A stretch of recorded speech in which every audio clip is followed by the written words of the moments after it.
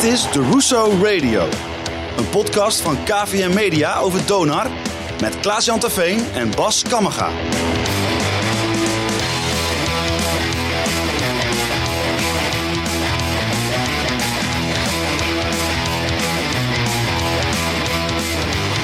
Vanuit proeflokaal Hooghout nummer 61 aan het nog altijd gedempte Zuiderdiep is dit de Russo Radio. Jouw podcast over onze noordelijke basketbaltrots Donar.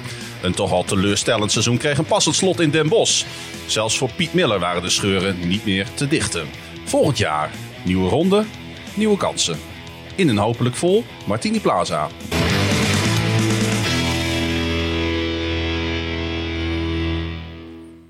Seizoen 1, aflevering 36 alweer, Bas Kammerga. We zijn aardig op weg. Ja. Voor de luisteraars, ik heb mijn baard eraf. Oh ja. Mijn play-off baard. Ik ben er klaar mee. Ik zat je al wat raar aan te kijken het afgelopen half uur. Ja. En ik moet dan iedere keer registreer ik dan pas te laat wat er daadwerkelijk met je aan de hand is. Nou, dus niet alleen voor de luisteraars, maar ook voor de host. Duidelijk, mijn flinke baard met grijze haren, die is na een maandje eraf. Dus we kunnen weer aan een frisse periode beginnen. Als de kroegen open gaan, dan kun jij weer op jacht. Ja, het zeker weten. Met een mooi babyfeestje. Iemand die geen babyface heeft. Nee. In ieder geval ook niet meer. Nee. Dat is onze gast van vandaag. Dat is Rienk Mast. Ja, leuk om hier te zijn. Ja, welkom in proeflokaal Hooghout en bij de Russo Radio. Terug even uit Amerika. Ja. Weer in Nederland, in Groningen voor, ik zou bijna willen zeggen vakantie. Nou, zo zou je het wel kunnen noemen. Dat is wel de bedoeling. Ja, maar het is niet echt vakantie weer, hè? Nou ja, nee. Het is eigenlijk mooier weer waar ik vandaan kom dan waar ik nu in terecht kom. Ja, maar goed, we hebben veel in de hand in het leven. Maar het weer is daar nog niet één van. Nee, maar je moet er maar gewoon het beste van maken. En zo is het. Waar we ook het beste van moeten maken is het afgelopen basketbalseizoen voor Donar. Wat ergens in augustus begon vorig jaar, denk ik. Ja, heel lang geleden. Ja, heel lang geleden voor mijn gevoel ook. Ja. Er werd een streep gezet door wedstrijden. Er kwam een gigantische lockdown aan. Uiteindelijk mochten we in december vorig jaar toch weer van start gaan. Ja. En here we are, 23 mei 2021 en we liggen eruit.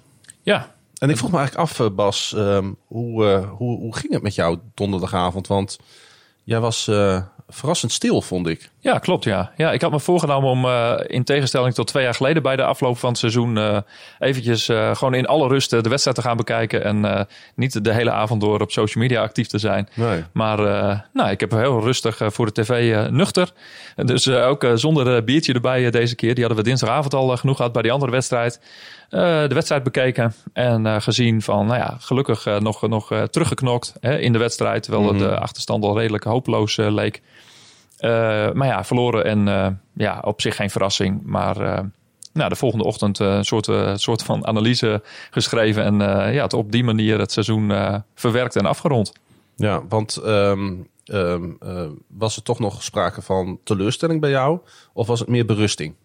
Ja, berusting. Ja, er waren weinig dingen in de wedstrijd die echt nog teleurstellend waren of zo. Nee, het zit dan tegen. Het hangt van kleine dingen af. Ja. Een balletje erin of eruit. En dat weet je gewoon. Dus en als je afhankelijk bent van die laatste wedstrijd, dan kan het die kant op gaan. Ja, want hoe goed was de sfeer eigenlijk nog afgelopen dinsdagavond? Toen Rob Mooi van Podium TV bij ons te gast was op de zolderkamer van het hoofdkantoor van KVM Media. Ja. Toen we toch een goede pot hadden gespeeld tegen Den Bosch in eigen stadion, in eigen zaal. Ja. Ja, daar was weinig meer van over, hè, afgelopen donderdag. Nou ja, kijk, ik heb daar wel uit meegenomen uit die dinsdagwedstrijd. Dat het seizoen niet echt als een zwarte bladzijde de geschiedenis ingaat. Maar dat je bent blijven knokken tot het einde. En uiteindelijk word je op kwaliteit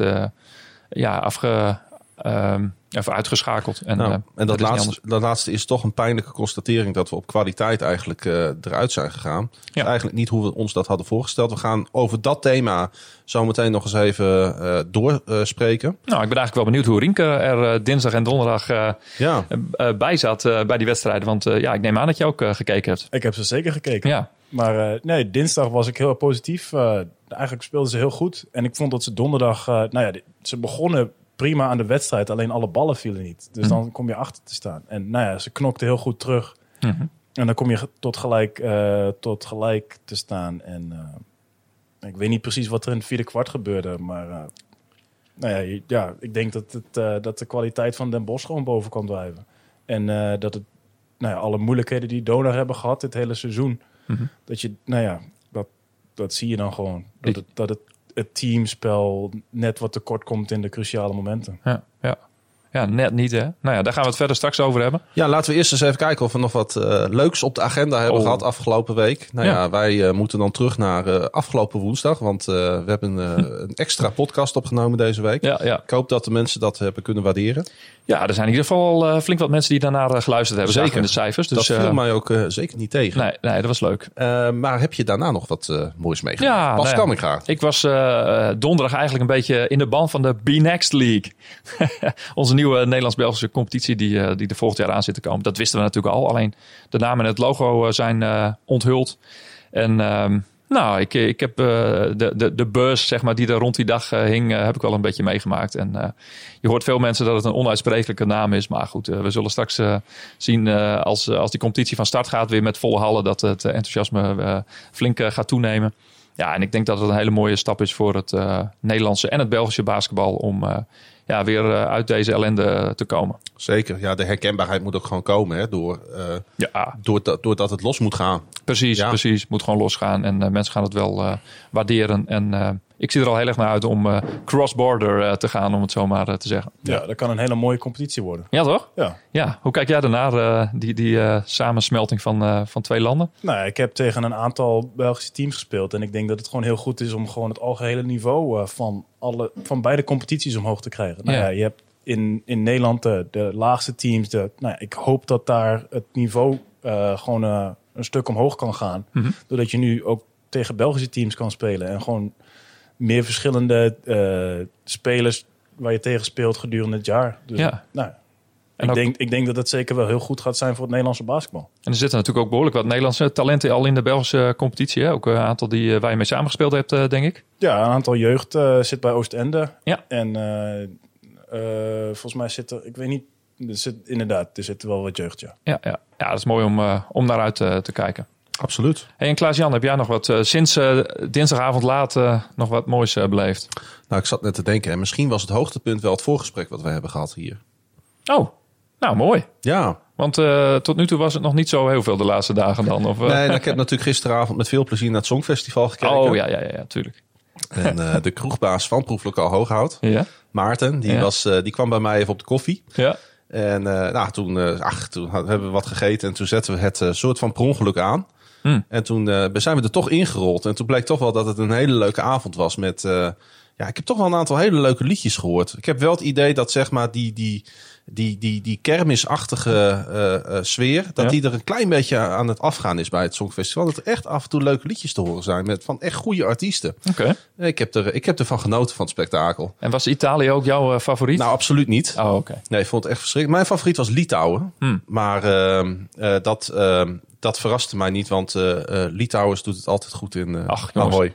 Nou ja, om de link naar basketbal te leggen, dat is misschien wel een van de Europese toplanden. Hè? Dus, Nee, maar wij waren even in gesprek voor de podcast. Ja. En Rienke die heeft in Amerika ook een van de NFL meegekregen. Ja, fiets ik hem er toch weer in deze podcast. Ja, terecht. Daar is hij weer. Ja. En ik vind het heel... Weet je, ik kom niet zo vaak mensen in Nederland tegen die kunnen meelullen. Die kunnen meelullen over NFL. Ja, nee, precies. Het blijft een niche. Ja. En dat geeft niet. Dat vind ik ook echt allemaal dikke prima. En mensen die er niks van willen weten, moeten dat ook vooral blijven doen. Dan blijft het ook een beetje mijn niche. Maar we hebben heel leuk een beetje gepraat over wat jij hebt... over de Packers, die vrij populair zijn in die regionen waar jij vandaan komt... waar jij op dit moment verblijft, laat ik het zo zeggen. Nee, je hebt de Chicago en de Bears en dan de Packers. Ja. Dat is een beetje in het land waar ik... dat is een beetje het Ajax-Feyenoord ook gelijk van de NFL. Dus dat is ook wel leuk. Het zijn echte rivalen die ook ieder jaar tegen elkaar spelen... omdat ze bij elkaar in de divisie zitten. Ja. En dat is hartstikke leuk. Dus ik wil Riek vooral uitnodigen om NFL op woensdag te gaan luisteren. Dat zal ik zeker doen. En bijvoorbeeld de laatste aflevering ging ook echt over onze reisavonturen... die wij daar hebben beleefd. Want we zijn in Chicago geweest en in Detroit en in Baltimore en in Buffalo. En we hebben al die wedstrijden daar gezien. Dus ik kan iedereen die houdt van reizen sowieso al aanraden om naar die podcastaflevering van NFL op woensdag te luisteren. Precies. dan kijken we Beetje even naar... sluipreclame. Ja, dat kan altijd. Beetje. Maar dan kijken we even naar het hoofd van de tafel. Rink, wat heb jij de afgelopen dagen allemaal meegemaakt?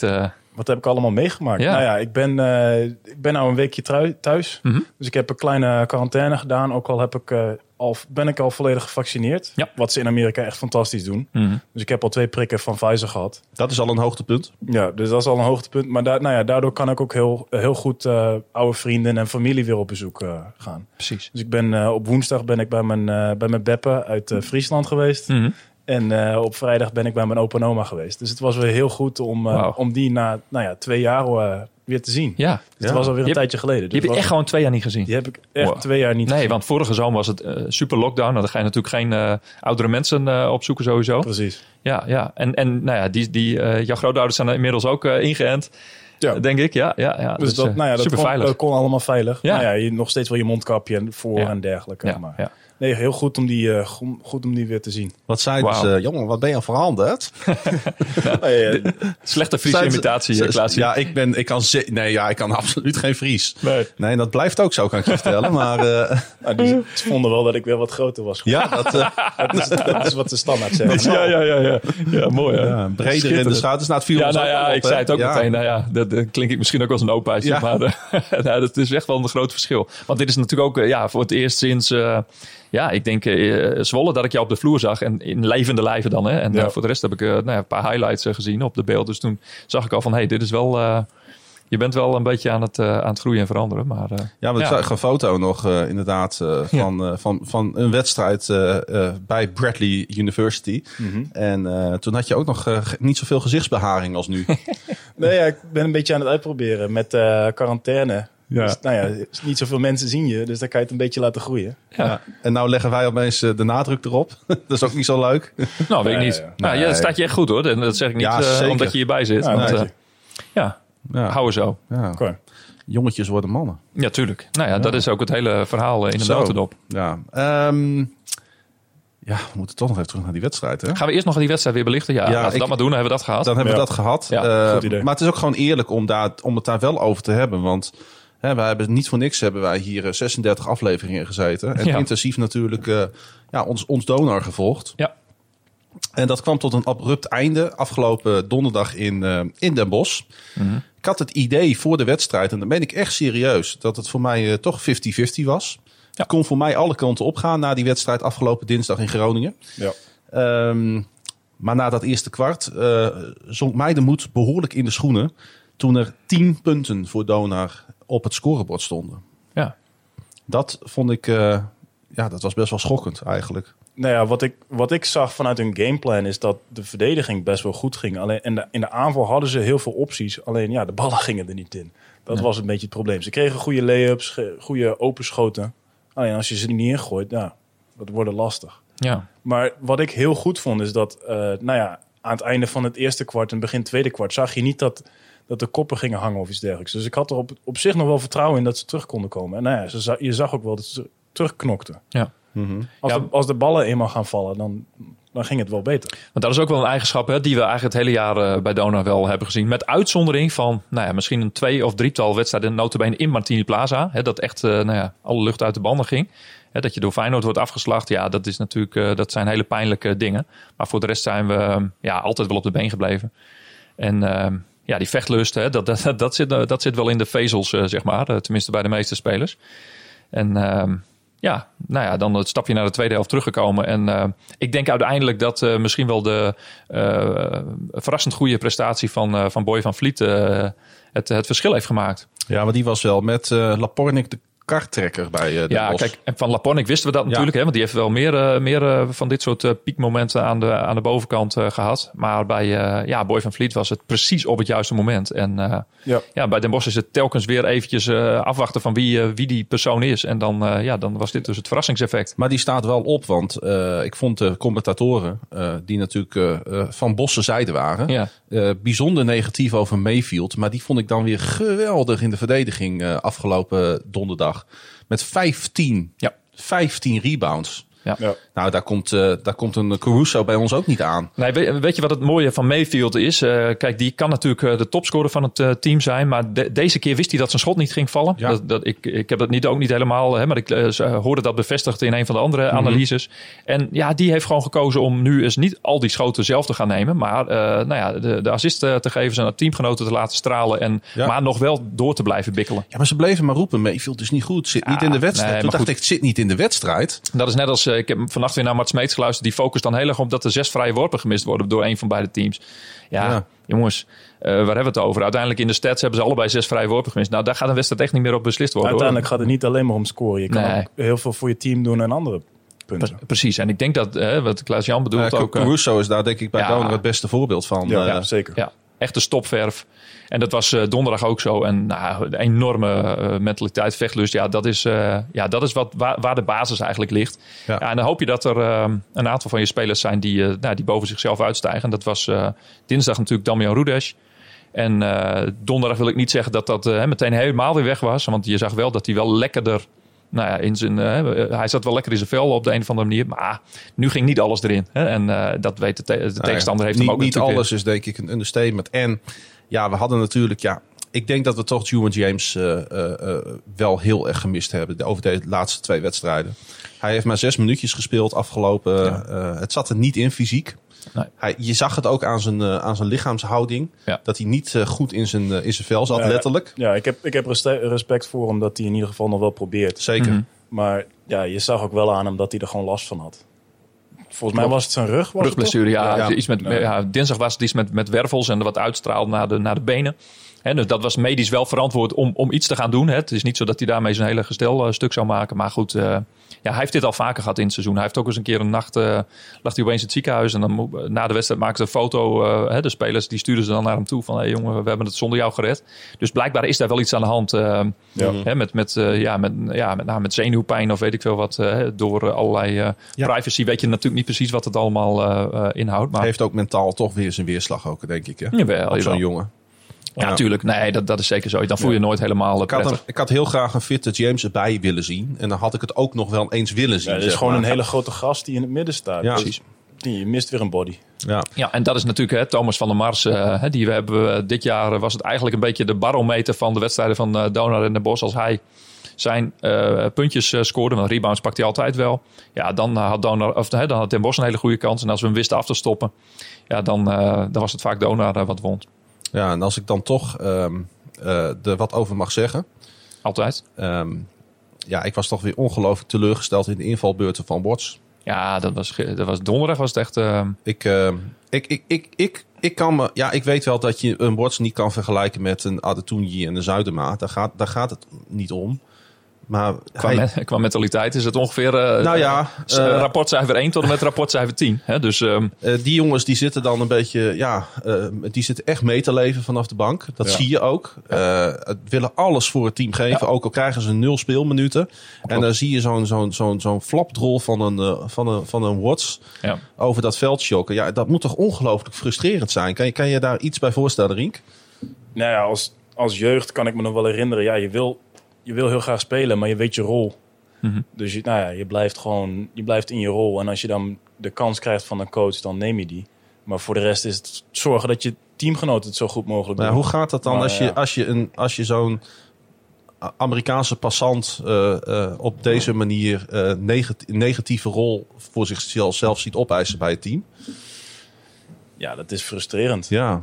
Als je van jezelf weet dat je het waarschijnlijk beter kan doen dan hoe hij het doet. Nou, in ieder geval meer intensiteit waarschijnlijk brengt. Ja. Nou, dat kan heel frustrerend zijn. Ja, ik kan niet voor hun spreken hoe zij zich daarover voelen. Maar ik denk dat ik dat wel heel frustrerend zou vinden. Ja, hij gaf ook geen speeltijd aan Morton. Nou, dat leek me ook terecht. Ja, die is er toch wel een beetje in de war. Kijk, voor hem, ik moet nog 1 rectificatie van de vorige week plaatsen. Dat gaat niet over Morton, maar dat hangt er een klein beetje mee samen. Ik heb toen, 2012 ben ik naar teruggegaan en geroepen dat Scalin toen de coach was. Dat was helemaal niet zo. Dat was Hakim Salem, dus bij deze. En, dat is je vergeven. Het tweede waar ik deze vrijdag heel erg op ben aangesproken is inderdaad dat Morton wel iets meer credits zou verdienen op basis van het hele seizoen. Nou, dat is volgens mij ook zo. Kijk, hij is een rookie in Nederland. Ja. Dus, en voor spelers die van college komen, die voor het eerst in een Europese competitie komen, wordt hun seizoen sowieso enorm lang. 10 maanden vol bikkelen, terwijl ze in Amerika vaak een compact seizoen van 6 maanden hebben. Dus het wordt ook wel de wall genoemd. Dat je opeens je inspanning over bijna een heel kalenderjaar moet uitspreiden. Maar goed, het was bij hem op. Dus dat zag je. Maar ja... Oké. Ja. Nee, dus voor hem ik heb er wel moeite mee dat je... Kijk, we hebben het wel vaker benoemd. Ik volg veel Amerikaanse sporten. Rienk is daar nu 2 jaar lang... Als er toch iets je wordt bijgebracht... dat is het dat je ten eerste gewoon dankbaar moet zijn... voor de plek waar je bent. Ja, zeker. Ja. En ten tweede dat je alles moet geven. Ja. En deze gasten die zijn dus nog niet ook niet op het mentale niveau... Dat ze dat schijnbaar aankunnen. Nee, je hebt daar zo'n kort seizoen. Dan is het gewoon elke wedstrijd moet je alles geven. Ja. Dus, Ik heb er wel begrip voor, hoor. En we hebben allemaal natuurlijk... Ja, laat ik het maar gewoon zo vrijuit zeggen... gewoon een klote jaar achter de rug. Ja, sowieso. Kijk, en ik snap best wel dat invloed heeft. En misschien is Morton dan wel de speler die het minste gebaat is geweest bij de coachwissel. Dus waar sommige spelers juist bij Rudez misschien een beetje onder de opgelucht waren dat een andere coach voor de groep kwam. Is Morton misschien juist wel een van de jongens die heel erg is opgeleefd. Of juist wel een meer goede vertrouwensband met Rudez had. En wat met Piet Miller dan anders gaat, ja, geen idee. Maar weet je, dat eigenlijk moeten we dat gewoon aan die speler zelf gaan vragen als we de gelegenheid hebben. Om daar iets over te zeggen. Want zijn rol was beperkt. En Brandwijk kon het toch ook niet helemaal brengen afgelopen donderdag. Nee, die heeft zich waarschijnlijk dinsdag helemaal leeg gestreden. Ja. Laatste kans. Maar goed, na die laatste kans in de play-offs komen er namelijk nog 4 laatste kansen. Dat moet je hem vergeven. Kijk, het lag trouwens niet aan zijn inzet, hoor. Want hij heeft relatief weinig speelminuten gemaakt, vond ik afgelopen donderdag. Maar wat hij liet zien in dat kwartier, zeg maar, wat hij gespeeld heeft, vond ik eigenlijk best wel indrukwekkend. Precies, en nu was het natuurlijk ook zo. Juwan James was er dan toch weer bij voor een paar minuutjes. Ja. Dus die draaide weer een beetje mee. Die liep meer in de weg eigenlijk in dit geval. Althans de tegenstander in de weg om het hun moeilijk te maken. Koenis zat ook een beetje in de rotatie. Ja, maar goed, die merkte je ook wel. Vrijdag hebben we een stukje van Donor TV gezien. Daar zijn een aantal spelers aan het woord gelaten. Ja, Koenis is gewoon helemaal uitgeput. Als een speler dat zegt van in de 30, die al misschien wel 10 of 12 jaar prof is. Ja, die dan voor het eerst in zijn hele carrière zo bijna letterlijk aan het zuurstof moet. Ja, dat is natuurlijk, dat zegt wel iets. Dus het is, ik had met hem gesproken. En hij zei ook dat hij had corona gehad en dat hij daar nog wel vrij veel last van had. Klopt, ja, dat hebben we ook tussen de regels doorgehoord. En dat zijn dagkoersen. De ene dag voelde hij zich op het oog oké, maar andere dagen speelt dat enorm op. En hij heeft ook een hele lange periode nodig gehad om echt ook weer fysiek qua zuurstofopname weer op het niveau te komen dat hij eigenlijk alles weer mee kan doen. Ja, en eigenlijk is hij er nog steeds niet helemaal meer terug. Met corona is het is niet voor iedereen, maar heel veel sporters die hebben ook wel ervaring dat ze, met de longen, dat het zuurstof opnemen. Voor sommigen is dat gewoon heel lastig. Ja. Hey, jij vertelde in het voorgesprek dat je zelf ook corona hebt gehad. Afgelopen augustus. Mm-hmm. Hoe is dat voor jou geweest? Wat voor nadelen heb jij ervan ondervonden? Nou, voor mij was het voornamelijk heel... voor mij was het viel wel mee. Voor mij hoofdpijn, een beetje griepverschijnselen. Mm-hmm. Maar je zit 2 weken stil. Je kan niks. Dus je conditie gaat extreem achteruit. En dat heb je wel echt weer een aantal weken voor nodig om die weer terug te krijgen. En dat stilzitten komt ook extra omdat je dan in quarantaine moet op dat moment. Je moet in quarantaine en je bent gewoon, je bent ziek. Ja. Dus, op bed. En, elke dag dat je stil zit is weer een stap achteruit. Dus dat kwam voor jou, het was nog een beetje pre-season dan, augustus denk ik. Ja. En wat had het voor invloed op de wedstrijden die je daar uiteindelijk moest spelen? Nou ja, gelukkig was het dus vrij vroeg in de pre-season. Want uiteindelijk begon ons seizoen pas eind november. Ook door lockdown perikelen? Ja, dus... en volgens mij verbleef jij ook in een staat waar de regels relatief streng waren. Ja, ik heb wel gemerkt dat in de staten om ons heen, als we daar uitwedstrijden hadden, zaten er soms nog wel plukjes fans. Ja. En in onze staat hebben we eigenlijk helemaal geen fans gehad. Dan hebben we het over Illinois. Illinois, ja. Ja, want ik heb dat natuurlijk in de NFL gevolgd. En de Chicago Bears hebben bijvoorbeeld Chicago, Illinois. Ja. Die hebben ook het hele seizoen geen publiek gehad. Nee. Waar in andere stadions, in andere staten wel gewoon veel meer mogelijk was. Dat is natuurlijk wel apart, hè? Het duurde bij ons wat langer. Dus onze laatste 2 of 3 thuiswedstrijden hadden we wel volgens mij hadden we 50 fans ongeveer. Oké. Wauw. Dus je hebt nog wel iets van publieke belangstelling meegemaakt. Ze hadden bij ons ook heel veel van die kartonnen borden ja. met fans en gezichten erop. Wat we natuurlijk in Martini Plaza... Ja. Jij stond ook daar keurig op karton afgebeeld. Hè? Ja, dinsdag werd ik nog op de foto genomen door Thijs de Jong van het Dagblad van het Noorden. En even een selfie met mijn kartonnen plaatje met op de borst de Russo Radio. Want die had ik zo laten produceren. Ja, dat was wel geinig. Maar is het toch een lolbroek, hè, die Thijs. Maar goed, hij is nou gesigneerd. Dus ik ben benieuwd wanneer ik die pop mag ophalen. Ja, dat is dan toch wel weer een grappig aandenken natuurlijk. Ja. Aan een toch wat vervelend jaar. Hey, om die wedstrijd af te ronden. Ja. Ik moet ook nog een beetje rectificeren. Want ik heb een aantal keren wat gezegd over Caruso. Dat ik niet zo blij met hem was. Oké. En ik heb toch wel heel veel waardering voor hem gekregen de afgelopen playoff wedstrijden. Nou, cool. Ik vond hem echt af en toe, met name ook reboundend boven de rest toch wel uitsteken. En ik moet hem toch wat meer credits geven, denk ik, dan ik hem in eerste instantie... En hij is ook een speler natuurlijk, hè, die met zijn gekneusde rib ook dwars door de pijngrens is heen gegaan. Hij heeft maar 1 wedstrijd gemist het hele jaar van alle 34. Nou, dat is bizar. Ja. Als je dat erbij bedenkt. Hè, dus die verdient wel een nieuw contractje. Nou, die heeft zeker zijn steentjes bijgedragen. En ik heb, denk ik, als ik nou toch ook nog even het lijstje wil afmaken van de basisspelers. Ongelooflijk van de Ukumbemi Jackson genoten dit seizoen. Ja.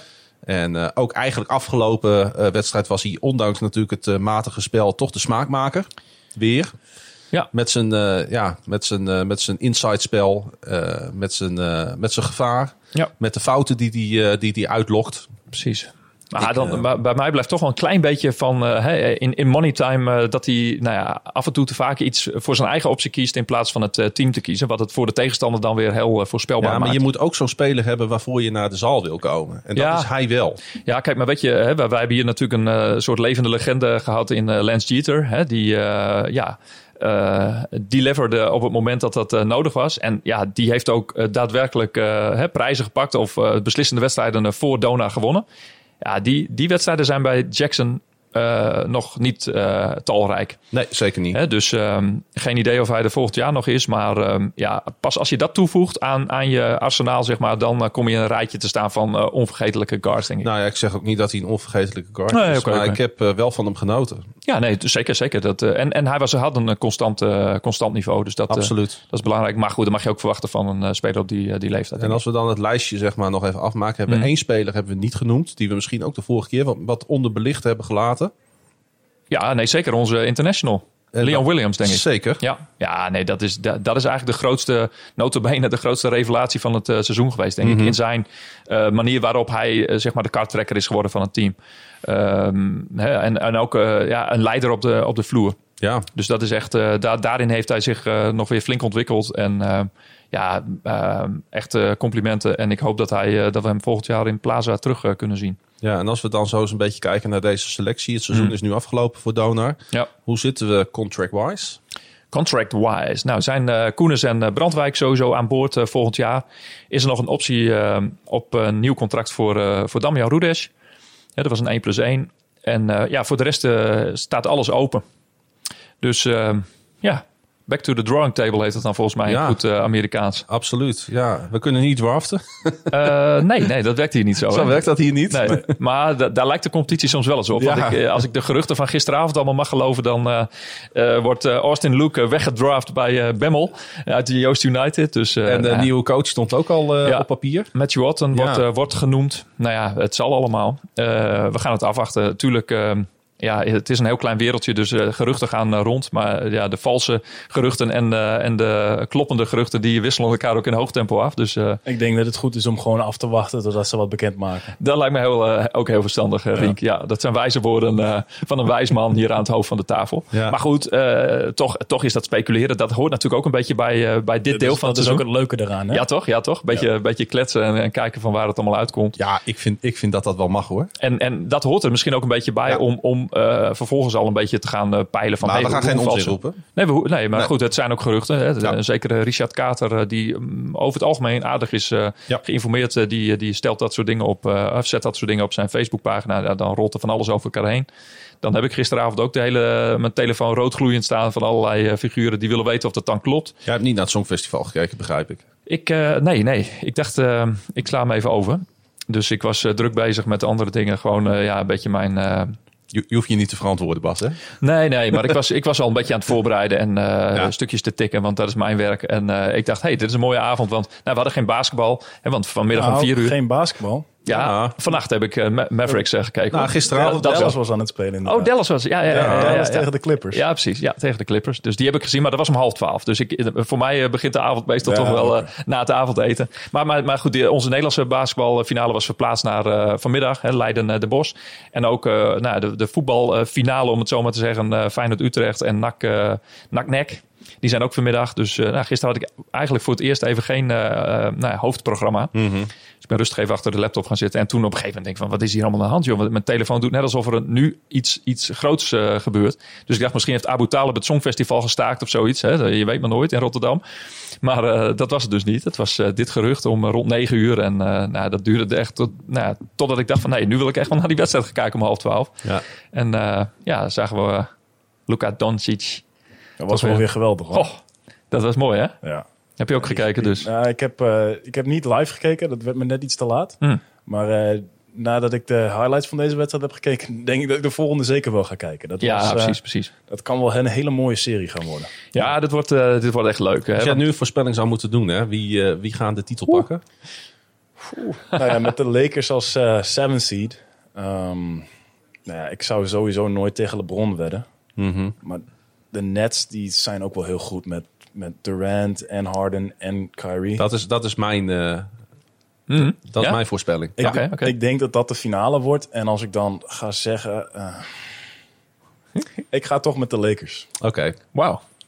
Cool. Ik voor de Nets. Okay. Ja, we gaan het merken. En jij ook nog een voorspellingje doen? Nee, ik doe geen voorspelling.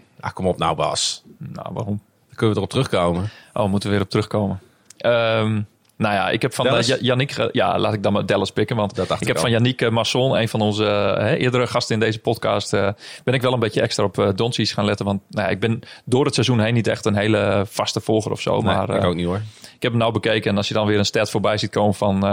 hij is pas de 4e speler in de geschiedenis die een 30 plus triple-triple, zoals dat heet. Dus 30 punten en ook nog assist en rebounds van de 4e speler. Naast de LeBron en nog een of andere wereldster. En hij doet dat nu ook eventjes. Ja, dat is toch wel super gaaf om mee te maken, zeg maar. Dat is ook zeker mijn favoriete speler om naar te kijken op dit moment. Hij kan echt spelen. Ja, ongelooflijk. Hè? Ja. En dan was hij gisteren eigenlijk nog redelijk onopvallend als ik hem over de wedstrijd. Maar goed, hoezo onopvallend als je dat soort stats hebt? Dat is dan eigenlijk wel idioot. Hè? Dus, het was wel leuk, hoor, want het is natuurlijk heerlijk om te volgen. Bij het ijshockey zijn ook de play-offs bezig. Oké. Ik moest een beetje in een team gaan adopteren, omdat de Blackhawks het weer eens verprutst hebben. Mm-hmm. Dus ik ben een beetje de Islanders gaan volgen. Oh ja. Dat komt ook omdat die tegen Pittsburgh spelen. En ik ben tegen alles wat uit Pittsburgh komt. Oh. Dus ik ben voor de Islanders geworden. Ja, daar moet ik van zeggen, dat volg ik helemaal niet. Nee, ik ook niet. Dat is toch zonde, hoor, want het is echt heel erg leuk. Een vriend van mij heeft de Montreal Canadiens als all-time favorite, zeg maar. En dus die volg ik dan qua uitslagen. Maar voor de rest, daar zit ik echt niet in. Ik zou even niet weten waar ik dat moet kijken, zeg maar. ESPN heeft bijna alle playoff wedstrijden gewoon. Oké. Als je het internationale pakket hebt, kun je al die wedstrijden zien. Oké, dat is vaak nog, zelfs voor mij. Gewoon een keer een wedstrijdje kijken is wel heel mooi, hoor. En die playoff wedstrijden die zijn echt heel erg gaaf. Want de intensiteit gaat dan behoorlijk omhoog nog. In die zin ben ik dan ook een flinke glory hunter, hoor. Dus als het dan finales zijn, dat is eigenlijk net als met de NBA finales. Ja, dan kijk je toch alles. Zo kijk ik ook. Ik zet altijd om 4:30 mijn wekker dan, in plaats van 3 uur. Want die eerste helft, daar gaat het meestal toch nergens over. Maar dan kun je daar mooi een beetje derde, vierde kwart mee pikken meestal. Nou ja, zo is er weer van alles te beleven op sportgebied. Zelfs als Donar uitgeschakeld is in de play-offs. Als we het dan toch nog even heel kort over volgend seizoen hebben. Volgens mij loopt de seizoenkaartverkoop best wel aardig. Ja, dat gaat goed. Dus dat is... even kijken, 2 weken geleden van start gegaan. Nou, ik denk dat het tellen nu richting de 900 loopt. Moeten we wel even bij zeggen dat we natuurlijk 15 maanden geleden, toen alles stil kwam te liggen, hadden we 1650 seizoenkaarthouders. Dus we hebben nog een flinke weg te gaan. Maar dit is al wel een mooie stabiele basis om in ieder geval Ik denk dat Zwavingen niet ontevreden mee is. Nee, nou kijk, ik heb zelf een beetje de grens van 1100 Dat is voor mij een beetje een kritieke grens. Dan heb je eigenlijk 2 jaar lang een daling van 20% van je seizoenkaarten te pakken, zeg maar. En omdat je ook geen nieuwe aanwas hebt, gaat het ook niet meer omhoog. Nee. Nou zul je zien dat je volgend seizoen, even ervan uitgaande dat we gewoon wel weer allemaal naar de hal mogen. Ja, dat de toeschouwersaantallen bij de wedstrijden niet meteen zo fors teruggaan. Maar dat je dus hopelijk ook veel meer losse verkoop hebt. Ja, komt er ook veel van af te hangen van hoe de prestaties volgend jaar weer zijn. Dus dan maak je zelf wel als club wat afhankelijker ook weer van de prestaties. En dat zou eigenlijk niet moeten. Maar het is straks een reset. We hebben die B-Next League. Hopelijk kunnen we er open heen. Want dat is ook nog wel even een haakje die we moeten aanpakken. We zijn eigenlijk afhankelijk geworden van Weert. Of die gebruik maken van een ticket als bekerwinnaar. Omdat Zwolle de finale heeft gehaald? Juist niet. Niet? Sorry, ik zeg het verkeerd. Die zijn eruit, want die zouden anders ook nog over ons heen kunnen gaan. Rectificatie. Dus nu heeft eigenlijk Leiden een ticket als nummer 1 van de competitie. Mm-hmm. De kampioen, ofwel Den Bosch. Dat kan Den Bosch zelf zijn, of ze zijn de nummer 2 van de competitie. Ja, en dan heb je Weert als bekerwinnaar die een ticket hebben. En Nederland heeft er normaal gesproken 3. Nou ja, goed, laten we erop hopen en rekenen dat Weert niet zo'n enorm financieel risico gaat nemen om een Europese avontuur aan te gaan. Gesteld dat zij ook aan de licentievoorwaarden van de FIBA zouden kunnen voldoen. En dat is ook nog maar even de vraag. En dat is ook een kostbare kwestie. Hun scorebord bijvoorbeeld, om als voorbeeld te noemen. Dat is een zeer karakteristiek scorebord wat er ook al 40 jaar hangt. Jij kent hem daar met eigenlijk die 8 cijfertjes. Ik heb er genoeg gespeeld. Dus ja, je hebt er heel vaak gespeeld. Ook in alle jeugdteams. Dat speel je volgens mij in dezelfde sporthal. Ja. Nou die voldoet bij lange na niet om Europees te mogen spelen. Dus dat is alleen al een kostbaar geintje. Nou, dan heb je het nog over vloeren, tribunes, allerlei andere voorwaarden. Jij ziet het niet gebeuren. In Weert niet. Nee. Ze roepen dat nu wel. En overheden, gemeente en provincie, die staan daar wel achter om allerlei dingen te gaan doen. Maar ik denk dat ze beter een nog stabielere basis onder hun fantastische concept van opleiding neer kunnen zetten. En elke euro die ze daarin besteden, die is voor de toekomst. En dat is natuurlijk ook een beetje in het straatje van Donar praten. Elke euro die je in een Europees avontuur zou steken, dat is voor een paar mensen een heel leuk avontuurtje. Maar Weert met een huidige team, die heeft in feite natuurlijk niks in Europees basketbal te zoeken. Duidelijk. Rink. We gaan over naar de gast. Ja. Het wordt hoog tijd. Ik ben eigenlijk wel benieuwd. Je bent nu 19 lentes. Lente is het niet. Herfsten jong ongeveer. Ja. Hoe Gronings voel jij je?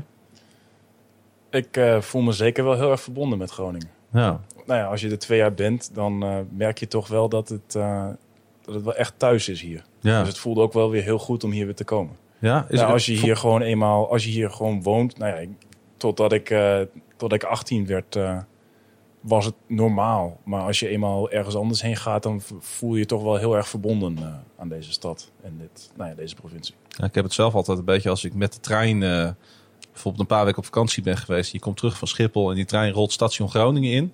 En je komt hier ook echt op een eindpunt. Hè? Ja.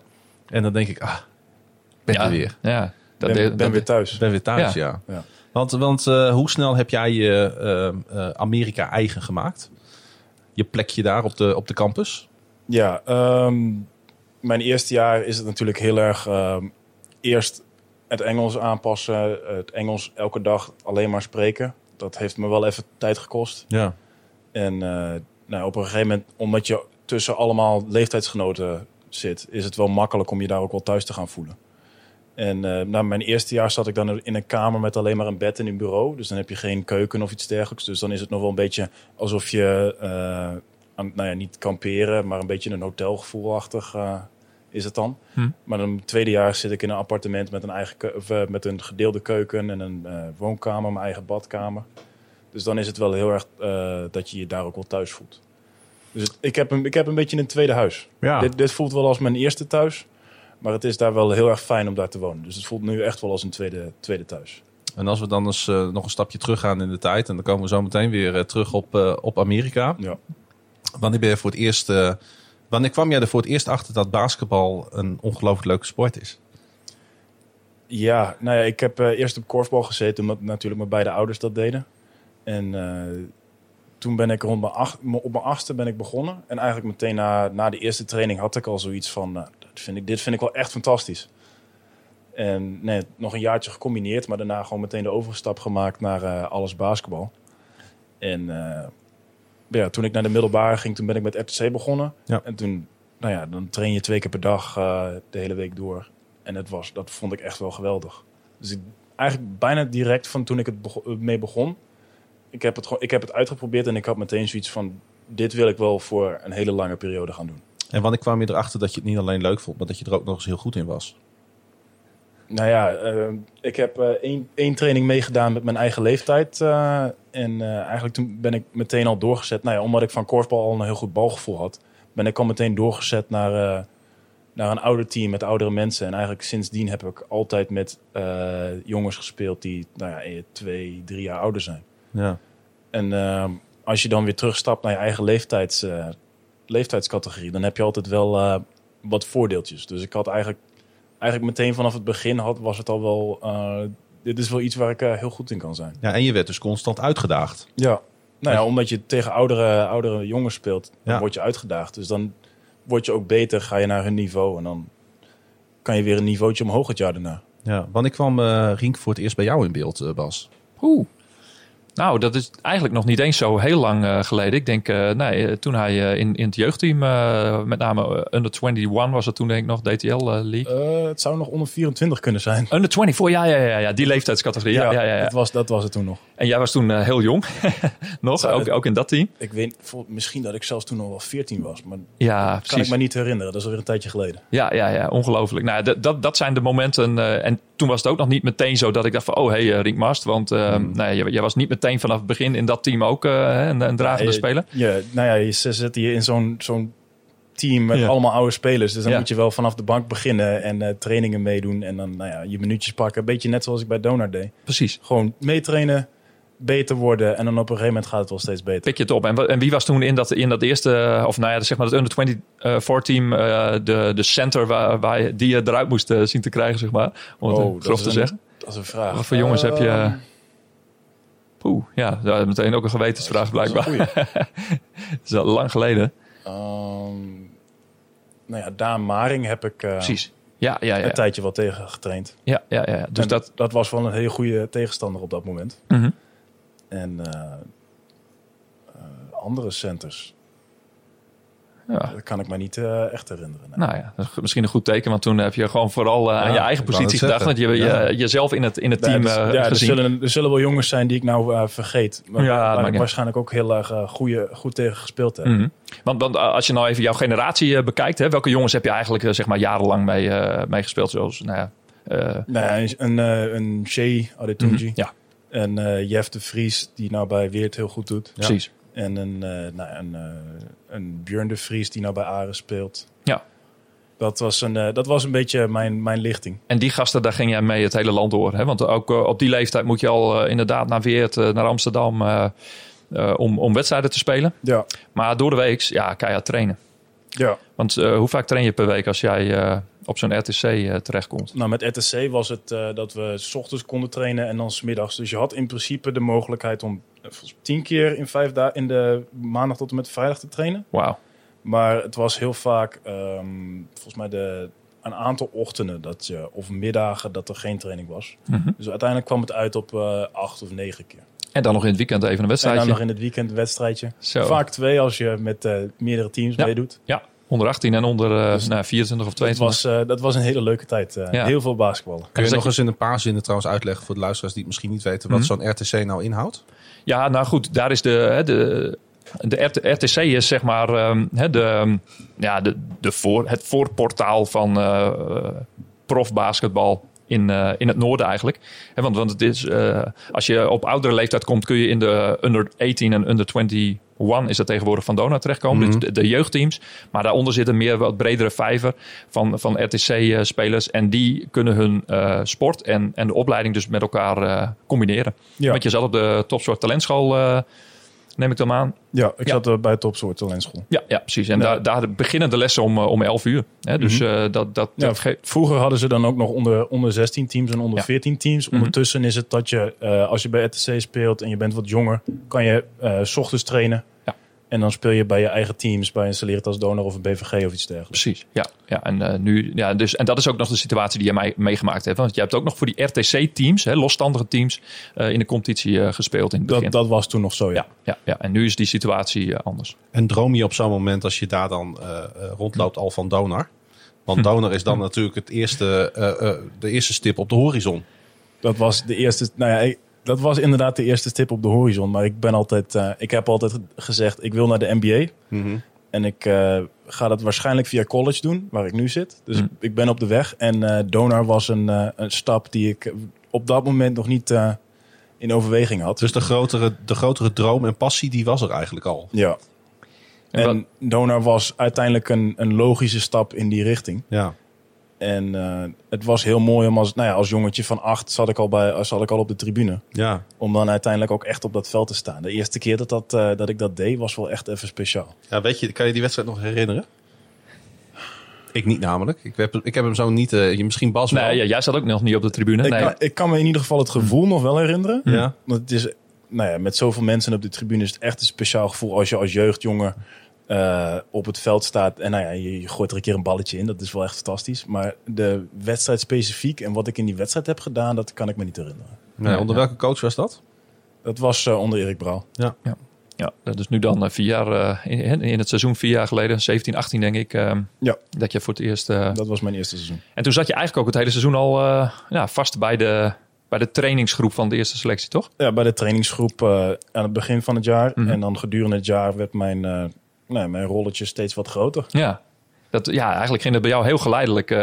Dat eerste seizoen dat je er steeds meer in kwam. En, in het begin van het seizoen ging ik nog niet mee naar de uitwedstrijden. Mm-hmm. En gedurende het seizoen hebben ze op een gegeven moment gezegd van... we willen je wel mee hebben. En dan heb je die ervaring in ieder geval. Ja. Dus dat was wel heel gaaf. Ja, en in dat tweede seizoen, dan gaan we heel snel even door jouw Donar-carrière heen. Zeg maar halverwege het jaar, weet je ook basis spelen. Ja.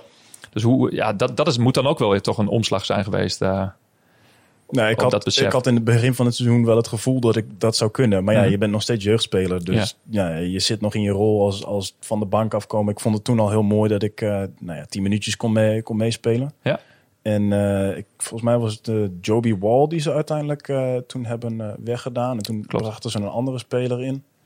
En ik deed het heel goed op de trainingen. En volgens mij hebben ze uiteindelijk besloten van... we gaan de gok nemen. Precies. Nou, de gok, ja voor hun de gok. Maar jij had natuurlijk vertrouwen in jezelf om het te gaan doen. Voor hun de gok, maar ik snap vanuit hun oogpunt ook wel dat het een risico blijft als je iemand van 17 jaar laat starten. Mm-hmm. En je hebt natuurlijk ook inderdaad in die tijd ook al Europese ervaring opgedaan. Ja. Dus in jouw tweede seizoen was je ook... was dat nog weer een eye-opener voor jou? Of had je al andere buitenlandse ervaringen met basketbalteams gedaan? Met het Nederlands team heb je de EK's gespeeld en een aantal oefenwedstrijden. Dus ik had er wel Europees gespeeld. Ja. Maar voor mij was het ook heel erg fijn dat ik al met Europese trips mee was geweest waar ik alleen maar op de bank kon zitten. Zodat ik al wel wist wat het was. Ja. En als je dan eenmaal op het veld staat, dan is het natuurlijk wel anders. Mm-hmm. Maar het is een basketbalwedstrijd. Je speelt tegen spelers die iets beter zijn dan waar je gewend bent. Ja. Maar het blijft basketbal. Maar het was echt een super druk seizoen voor jou natuurlijk. Hè? Met aan de ene kant Europees, dan bij het eerste team. En je ging je minuten ook nog, zeker voor de jaarwisseling, ook nog maken in dat DTL-team. Ja, dat is met mijn lichting, met al die jongens die ik al van heel jong ken. Dus ik wou dat jaar graag met hun afmaken. Ja. En wat deed je overdag? Moest je ook nog naar school in dat jaar? VWO 6. Ja, precies. Ja. Nou, dus als je dat er nog eens bij bedenkt... Het was wel heel vaak dat ik dan om 2:30 vanaf school vertrok. En dan op de fiets springen en dan 3:30 trainen. Poeh, ongelooflijk. En dan 's avonds, dan lag je helemaal voor pampers of... huiswerk. Huiswerk nog doen. Ja, natuurlijk. Examens voorbereiden. Precies. Ja. Ik had ook mijn examens gedurende de play-offs. Zoals nu. Mijn broertje die doet nu examens. Dus dat was tegelijkertijd. Dus dat was wel lastig om te combineren. Ja. Dat waren wel vaak hele lange dagen. Maar... Het is allemaal goed gekomen. Ja. En als ik er nu op terugkijk, was het wel een hele mooie tijd. Ja, dat is nu 2 jaar geleden. Hele drukke tijd, maar wel een hele mooie tijd. Ja, en aan de ene kant mooi met natuurlijk de finales die Donar toen bereikt heeft. Met het eerste team tegen Zwolle. En ook het jeugdteam. Ja, dat was natuurlijk een flinke teleurstelling, denk ik. En de zilveren medaille, die wil je eigenlijk niet? Nee. Nee, dat heb je. Daar ging ik eigenlijk alleen maar heen om te winnen. Ja, precies. Tweede worden is als een kus van je zus, hè? Ja, dat zegt Anjo Mekel. Ja. Ja. Nou ja. Die heb ik nog niet gehoord, maar daar heeft hij wel gelijk. Ja. Nou, en je hebt ook geen zus, dus ik ook niet. Dus ik zou niet weten hoe dat zou moeten voelen. Maar Precies. Ik wel, maar ze luistert niet naar de Woeser Radio. heel goed. Maar je had natuurlijk wel een drive om die examens te halen. Want je had al natuurlijk jouw droom was, ik wil naar college. Ja, nou ja, daar heb je... Nou, het is natuurlijk basketbal, maar college is ook studentenleven. Ja. Dus je cijfers zijn wel heel belangrijk. En gelukkig dat ik vrij goed in school ben. Dus de examens heb ik eigenlijk nooit twijfel over gehad dat ik het niet zou gaan halen. Maar het was natuurlijk wel... Nou ja, het is wel... Het zijn de eindexamens. Dus 50% van je eindcijfer is dit. Ja. Dus het was wel een hele lastige tijd.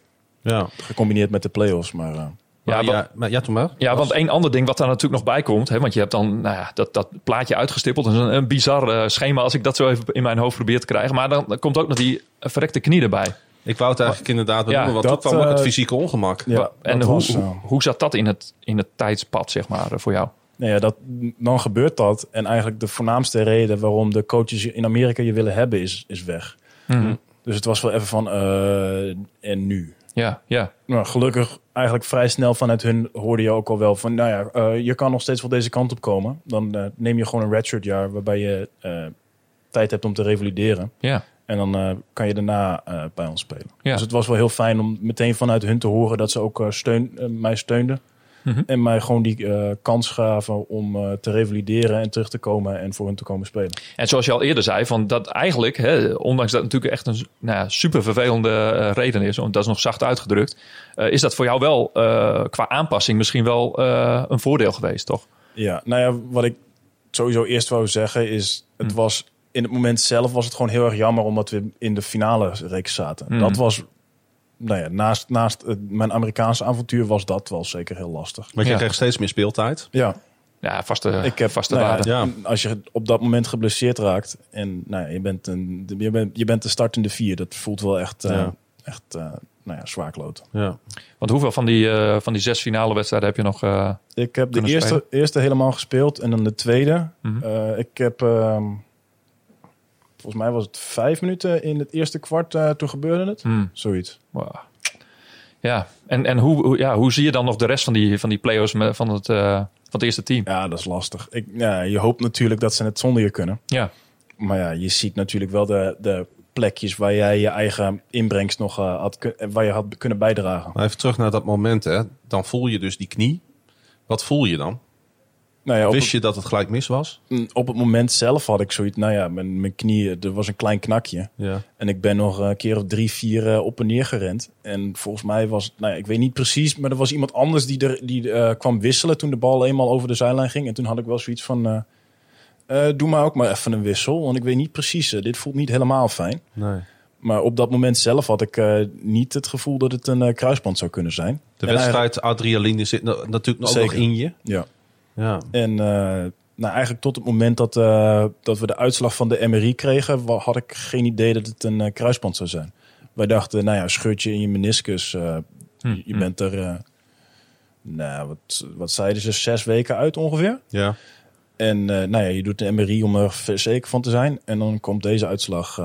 En dan lig je er 9 maanden uit. Kun je nog terug naar dat moment dat je in een kamertje in het ziekenhuis zit?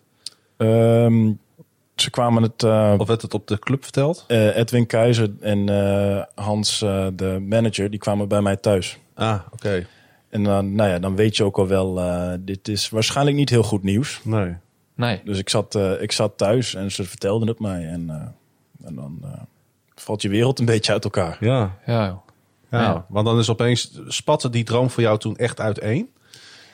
Hij spatte niet uiteen, maar ik ben heel erg... what's next? Dus heel erg hoe mijn gedachten werken. Ja. Dus het is wel even heel erg balen. Maar het is wel, mijn gedachten gingen wel meteen van... Oké, en nu? Wat gaan we nu doen? Ja, dus je had wel gelijk weer de moed. Je raapte zeg maar alle moed wel weer gelijk bij elkaar. Om te kijken van hoe kan ik weer terugkomen? Ja, het had geen zin om moeilijk te blijven doen. Je moet uiteindelijk verder. Je kan niet zoveel aan je situatie veranderen. Misschien moet je dat soms ook jezelf gunnen, hè, om er even van te balen. Dat mag er ook zijn natuurlijk. Ja. Ben ik niet zo goed in. Nee, precies. Nou ja, maar misschien is het ook wel een kracht natuurlijk. Ja? Dat je gewoon weer focust op de volgende. Plus dan, wat je net al vertelde, dat het natuurlijk meehelpt dat Bradley zegt van, kom toch. Ja. Want ook hier kun je revalideren. Misschien is dat ook wel het eerste seizoen. Ja, hoe ziet dat er dan uit? Wat moet je dan de hele dag doen? Nou, uiteindelijk erop terugkijkend, het was een heel lastig jaar. Waarbij je eigenlijk met de trainingen doe je aan de zijkant met de fysiotherapeut doe je oefeningen om je knie weer en je alle spieren om je knie heen weer sterker te krijgen. Ja? En gewoon, de loopbewegingen. Je moet weer leren lopen. Aan de zijkant dus, terwijl je teamgenoten aan het trainen zijn. Oh, echt waar? Ja. In dezelfde ruimte? In dezelfde zaal, ja. Doen ze dat bewust zo? Dat je om nog wel het gevoel te hebben dat je bij het team hoort. Ja. Dat deden ze wel bewust. Oh, wauw. Maar dat is natuurlijk wel heel lastig als je al die andere jongens ziet spelen. En dan, je wil zo graag, maar je kan niet. Want weet je nog hoe je toen in het vliegtuig bent gestapt? Want dan sta je op Schiphol met een grote koffer. Ja, gelukkig dat mijn ouders met me mee gingen de eerste keer. Okay. Om in ieder geval mij daar een beetje alle situaties goed te krijgen. En je moest natuurlijk op de een of andere manier ook nog van het vliegveld naar die university komen. Ja. Ik denk dat je op Chicago vloog. Ja, naar Chicago toe. Ja, en een auto gehuurd. Een auto gehuurd en maar die kant op gereden. Het was ook... het kwam precies goed uit, want ik was net van mijn krukken af. Oké. Dus 6 weken ervoor had ik mijn operatie gehad. En we hadden de vlucht daarheen precies zo gepland dat ik net van de dokter niet meer krukken hoefde te gebruiken. Ik had ze wel mee, want lange stukjes lopen was het nog niet heel fijn. Dus het was wel heel goed dat zij in ieder geval met me mee waren. Want het was best wel zwaar om gewoon te lopen. Ja. Met ook je hele leven in een koffer die je op dat moment meeneemt natuurlijk.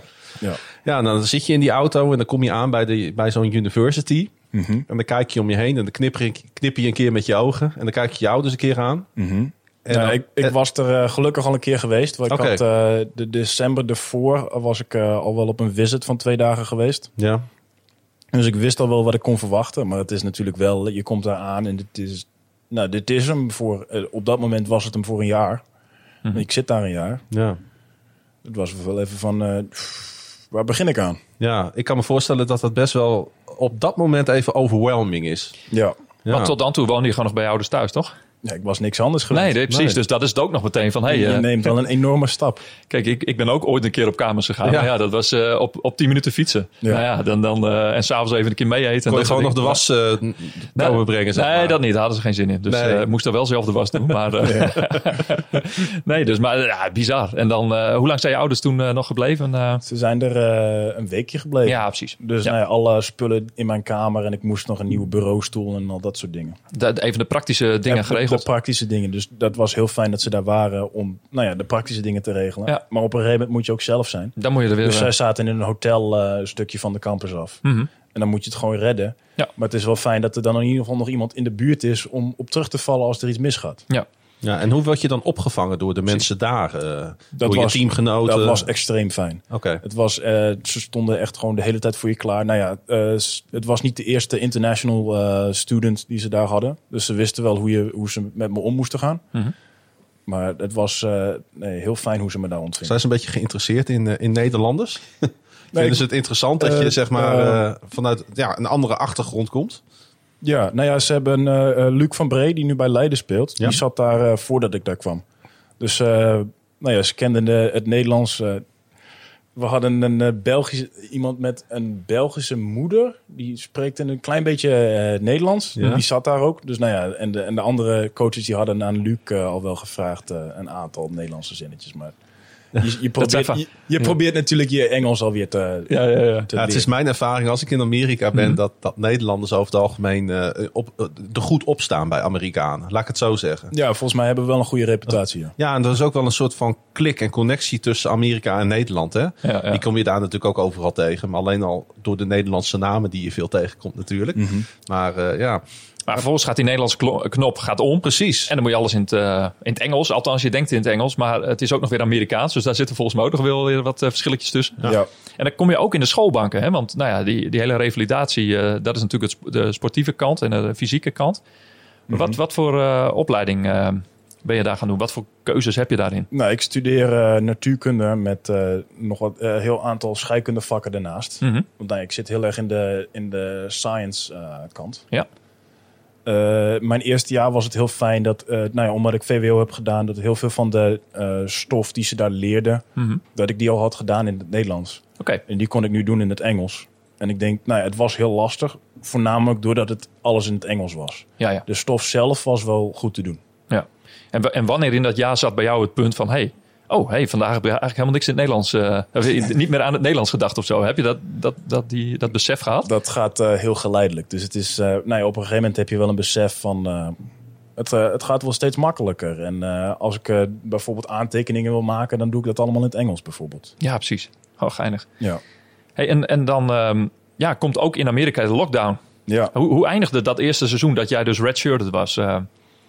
Gelukkig was onze conference tournament hadden we al gespeeld. Dus we wonnen dat toernooi en het was zondag. Ja. En de volgende zondag zouden we te horen krijgen wie we in de NCAA March Madness tournament zouden spelen. Ja. En volgens mij was het op een woensdag dat we te horen kregen dat er geen fans bij het toernooi zouden zijn. En op de donderdag hoorden we dat het hele toernooi afgelast was. Ja. En toen hoorden we ook al meteen van de school dat we zouden die week daarop zouden de rest van de studenten spring break hebben gehad. Ja. Die hebben ze toen met 2 weken verlengd. En de 2 weken daarna zouden online zijn. En dan zouden we wel weer verder kijken. En toen vertrok iedereen. Dus de hele campus liep leeg. Ja. En gelukkig heb ik een oom aan de westkust in Oregon wonen. Dus toen ben ik daar maar heen gegaan. Ja. En dat was eerst voor een maandje. Dus voor die 2 weken spring break en dan 2 weken online les. Ja. En het werden uiteindelijk 3 en een beetje maanden. Zo. Ja. Want het bleef maar online les. En uiteindelijk hebben we dat hele schooljaar online afgemaakt. En gelukkig dat de summer workouts van Bradley weer begonnen in juni. Dus toen kon ik weer terug. Ze hebben het over juni 2020, om het even chronologisch neer te zetten. Juni 2020. Ik denk dat jij het wel wat te danken hebt aan die oom ook dan. Het was heel fijn dat ik daar terecht kon, Ja, want dan is het toch iemand die je opvangt. Ja, en van waaruit je gewoon wel je studie in ieder geval kan blijven voortzetten. En bovendien, anders had je in je eentje ongeveer op die hele campus gezeten. Als hij nog open was, geen idee. Of hebben ze de hele boel afgesloten? Ja, dat was heel lastig geweest. Ja. Want toen zat ik nog in de dorms. Dus ik had geen eigen keuken en geen... Ik had een bed en een bureau en een kast. Dat was hem. Dus dat kan eigenlijk niet. En volgens mij gingen de cafetaria's waar je eten had, gingen allemaal dicht. Ja. Je had bijna terug naar Nederland gemoeten dan. Ja. Ik weet van heel veel van de andere Nederlandse basketballers die daar speelden, dat die allemaal terug naar Nederland zijn gegaan. Ja. Maar omdat ik met mijn knie zat, heb ik er bewust voor gekozen om die zomer wel in Amerika te willen zijn, zodat ik een lange voorbereiding kon hebben voor het aankomend seizoen. Ja. Want juli 2020, en dan begint eigenlijk pas, waar je dus die 1,5 jaar ervoor was komen kijken van... Toen begon het echt. Ja, als rookie. Maar niet echt meer als rookie natuurlijk. Want je wist al een beetje van wat er allemaal op je af ging komen. Gelukkig mocht ik naar alle uitwedstrijden mee en dat was heel mooi. Dus ik heb het allemaal al een jaar beleefd zonder dat ik de pressure had om te moeten spelen. En wat ik me nou afvraag, zo'n red shirt, is dat er ook fysiek echt of zo? Nee. Nee, natuurlijk. Ik weet gewoon een term. Maar ik ben er echt altijd heel erg benieuwd naar. Van misschien dat ze bij die club dan ook zeggen van, kijk, iedereen krijgt het tenue. Nee, gekkigheid. Maar als een domme vraag vraagt om een domme antwoord. Oké. Nou ja, ik dacht misschien is dat toch een soort traditie, want Amerika is toch ook een land van... misschien dat ze dat bij sommige universiteiten doen, maar niet bij die van mij. De ontstaansgeschiedenis is ongetwijfeld iets op die manier, maar... geen idee. Nee. Kun je ons eens kort meenemen in die periode juli 2020 tot januari 2021, zeg maar tot het moment dat je ook echt je basisdebuut ging maken? Je zit in de zomer. Het was heel lastig doordat er nog heel veel regels waren. We hebben 1,5 maand of zo dat we met maar 2 mensen tegelijkertijd in de zaal mochten om te schieten. Ja. En op een gegeven moment aan het einde van, volgens mij halverwege augustus, mochten de coaches er ook weer bij zijn. Dus toen hebben we ook alweer wat meer kunnen doen. En toen kreeg eigenlijk meer dan het halve team kreeg corona. Dus toen moest alles weer dicht. Oh. En toen begon de school. En zijn we langzaam gaan trainen. En eigenlijk moest je weer opbouwen van 2 mensen in de zaal. Uiteindelijk hebben we volledige trainingen op een gegeven moment weer kunnen doen. En Nee, het was nog even afwachten of het seizoen wel echt doorging. Maar uiteindelijk begon het seizoen 25 november. Ja. Dan speel je tegen een aantal teams die niet in je eigen conference competitie spelen. Mm-hmm. En dat ging eigenlijk voor mijzelf. Begon het met 5 minuutjes, 10 minuutjes. Gewoon weer aanpassen aan basketbalwedstrijdritme. Ja. Want het was alweer een hele tijd geleden dat ik die wedstrijd had gespeeld. Het was het eind van je leven. Ja, als je dan terugrekent, dan was het inderdaad 1,5 jaar daarvoor. Zo'n beetje, ja. Ja, dat is echt natuurlijk heel lang. Ja. Dat was sinds je 8e niet meer... het was heel erg wennen weer. Mm-hmm. Maar Het ging ook absoluut niet zoals ik het zou willen. Zou je dan kunnen zeggen dat je... het is een beetje een open deur, hè? Maar ik ga me toch ingooien. Ben je er dan nou sterker uitgekomen? Mentaal misschien krachtiger, weerbaarder? Je hebt wel wat moeten overkomen, hè? Hoe zeg je dat? Overwinnen. Overcome. We will overcome. Ja, ik denk het wel. Van alles wat je meemaakt in je leven, dat kan je het uiteindelijk alleen maar sterker maken. Ja. Dus ik denk dat dit me zeker wel mentaal flexibeler en sterker heeft gemaakt. Van als er iets misgaat, als je je best doet, dan komt het uiteindelijk wel weer goed. Ja, precies. In november ging het nog niet zoals je wou. Hè? Dat zei je, maar Nee. Hoe uitzicht dat dan? Nou ja, schoten die misgaan. In de verdediging was ik nog wat langzaam. Mm-hmm. Omdat je benen nog net niet precies doen wat je wil dat ze doen. Ja. Maar die benen zijn in de tussentijd natuurlijk ook nog weer... Er is misschien nog weer een paar millimeter of centimeter bijgekomen. Een centimetertje of 2 misschien. Ja, moet je nagaan. Dus ook nog. Tijdens die revalidatie komt dat er nog ook nog eens... Die groei er ook nog bij. Dus dat had überhaupt aanpassing gevergd. Alleen dan gaat het in hele kleine stapjes natuurlijk. En nu in één keer dat verschil van 1,5 jaar. Ja, wauw. Ja, dat is nog wel goed om te beseffen. Dan heb je gewoon weer heel veel wedstrijdritme nodig. Dus uiteindelijk gedurende het jaar ging het ook wel steeds beter. Mm. En we hadden wat blessures, waardoor ik uiteindelijk starter werd. Ja. En als je een grotere rol krijgt en je krijgt steeds meer minuten, voor mij ging het ook gewoon steeds beter. Mm. Dus uiteindelijk werd mijn rol ook steeds groter. En aan het einde van het seizoen was ik een van de belangrijke mannen in het team. Ja, echt super. Sterker nog, je werd in januari nog uitgeroepen tot nieuwkomer van de week. Ja. In de Missouri Valley Conference. Mm-hmm. Ja. En dat moet toch ook een boost hebben gegeven? Nou ja, dat was na een... we hadden in de opzet was dat we op zaterdag en zondag 2 wedstrijden in dezelfde plek speelden. Ja. En beide wedstrijden gingen voor mij best wel goed. Ik denk dat het een understatement is, of niet? Ja. Kom minder, zeg maar. Ja, kom minder, ja. Kom minder. Ja. Maar dan krijg je dan word je uitgeroepen tot Newcomer of the Week. Ja. Dat is toch wel weer even een bevestiging dat het toch wel weer de goede kant op gaat. Ja. Je speelt tegen Northern Iowa, of niet? Ja. Ja, want welk niveau zaten jullie op in die conference? Waren jullie een van de favorieten of middenmotor? Of? Nou, aan het begin van het seizoen hadden we wel het talent waarvan we dachten we kunnen wel de top 2, 3 van de conference zijn. Mm-hmm. Maar uiteindelijk aan het einde van het seizoen waren we 8e of 9e. Ja, en dat heeft Dus er ook mee te maken. Het was niet helemaal zo gegaan zoals we hadden gedacht. Nee, je speelde een 10 ploeg, hè? Ja. 10 van de 10, hè? Van de 10, ja. 10 ploegen. Oh ja, dat is even goed om te verduidelijken. Ja. Maar wat ook niet onvermeld mag blijven is natuurlijk dat er een aantal andere beoogde basisspelers die waren uit het team gezet. Hè? Dus het roster was flink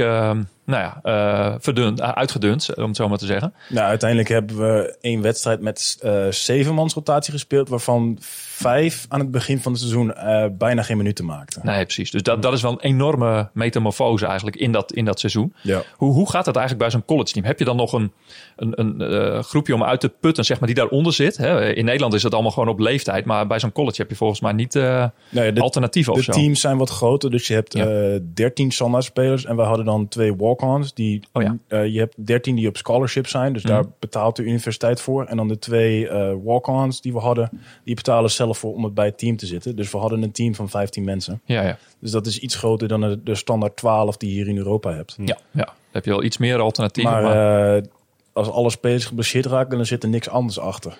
Nee, precies. Dus toen kwam het echt aan op die hele smalle kern, waar jij dan een van de bepalende spelers opeens van werd. Ja. Volgens mij was ik de enige speler in het hele team die alle wedstrijden heeft gespeeld. Kijk. Nou, ook weer een mooie prestatie. En als je na een seizoen van helemaal niet spelen terugkomt om alle wedstrijden in het seizoen te spelen, dat was wel mooi. Ja, toch? En dan zijn er natuurlijk nog een aantal wedstrijden ook moeten geskipt, omdat tegenstanders ook niet... Tegenstanders corona. Precies. Ja, of uitgesteld. Of precies. Hoeveel wedstrijden heb je nou uiteindelijk gespeeld? 34. Zo, 34. Nou, precies net zoveel als Donut dit seizoen. Ja. Nee, dat kan ook geen toeval zijn. Mooi man. Onze cijferfetischist. Ja, nou dan wil ik toch even het stapje naar volgend jaar maken. Want is goed. Ja, enorme renovatie van het team. Alles moet weer aangevuld worden. Het aantal jongens zijn weg. De helft van het team is overgebleven en de rest is allemaal weg. En dat is eigenlijk heel veel voor een college team. Waar je normaal gesproken eigenlijk 3 spelers eruit, 3 spelers erin. Dat is een beetje het normale ritme. Je hebt de seniors die dan afstuderen. Ja. Die gaan dan weg. Dus dat zijn er, inderdaad, zoals je zegt, normaal een stuk of 3. Mm-hmm. En dan krijg je weer 3 nieuwe spelers. Ja. En dan heb je er altijd nog wel 1 of 2 die dan naar een andere universiteit gaan. En dit jaar, doordat alle spelers... Door corona hebben alle spelers een extra jaar dat ze college mogen spelen gekregen. Mm-hmm. Dus er zijn nu heel veel spelers die van universiteit zijn veranderd om voor een ander team te gaan spelen. Ja. Dat heeft bij ons ook wel ervoor gezorgd dat er minder mensen van de kern overbleven. Ja. Maar je hebt geen moment getwijfeld om volgend jaar bij Bradley door te gaan? Als je eindigt als een van de belangrijkste spelers... en de coaches geven ook al wel aan dat je aankomend seizoen... een van de belangrijkste spelers zult zijn... Mm-hmm. Waarom zou je ergens anders heen gaan? Precies. Nou ja, dat klinkt ook heel logisch. En de coaches die blijven hetzelfde? Ja, want dat is natuurlijk ook wel een mooie basis om dan wel mee door te gaan. Ja. Hoe ziet jouw team er volgend jaar uit? Volgens mij krijg je nog weer een nieuwe Nederlandse teamgenoot. Ik weet niet of de mensen die luisteren... Melvai Lyons, die heeft bij Apollo wel een tijdje gespeeld. En die zat nou 2 jaar bij een junior college in Amerika. En die komt nou volgend seizoen ook bij mij spelen. Oké. Ja, dus dat gaat wel gezellig worden. Kun je Amsterdams lullen? Ja, precies. Lekkere straattaal. Kunnen wij lekker tegen elkaar Nederlands lullen over mijn teamgenoten. Kijken of ze er wat van begrijpen. Kijk wat ze doen. En vorig jaar had je een roommate. Mm-hmm. Of tenminste iemand met wie je in het appartement woonde. Is die jongen er nog steeds? Ja, dat is een Finn en die blijft ook... Die blijft, kijk. Ja, we hebben een best wel internationaal team. Dus je hebt mij en dan krijg je die andere Nederlander erbij. En je hebt dus die Finn en dan nog een Canadees. En we krijgen een Fransman. En we hebben iemand uit Kameroen. Zo. Nou, dus het is heel erg internationaal. Mooi internationaal gezelschap. Ja, nou, boeiend. En wat zijn de... Nou, het is nu nog lastig om te zeggen. Het is nog heel lang voor het seizoen. Maar wat zijn nu de verwachtingen voor volgend seizoen? Ga je... Het doel is om weer in de top 3 van de conference mee te doen. Ja, precies. En ik denk... ik heb ze natuurlijk nog niet allemaal ontmoet. Maar van wat ik van video gezien heb... Dus denk ik dat we wel een goede kans maken. Ja. Ja. Maar doordat al die spelers een extra jaar hebben gekregen... hebben veel van de goede teams van onze conference... ook hun basisspelers kunnen behouden. Dus ik denk dat het talent dat in onze conference zit... ook wel vrij veel behouden is. Dus het kan wel een heel mooi jaar worden... met heel veel teams die wat oudere gasten... en die wat langer met elkaar samenspelen zitten. En hopelijk ook daar weer met publiek op de tribunes. Dat is wel de bedoeling, ja. Want je hebt dat natuurlijk dan in het eerste jaar meegemaakt. Hoe is het sfeertje in jullie eigen hal? Nou ja, onze eigen hal, volgens mij hebben we capaciteit van 12.000. En dus volgens mij hebben we de gemiddelde meeste aantal fans van onze conference. En dat zal 6.500, 7.000. Ik weet de nummers niet precies. Maar dat is iets meer dan echt, Plaza, zeg maar. Ja, iets meer. Maar het is wel, het zijn wel hele goede fans, hoor. Wat super gaaf, zeg. Ja. Zijn jullie echt een basketbalcollege? We hebben geen American voetbalteam. Oké.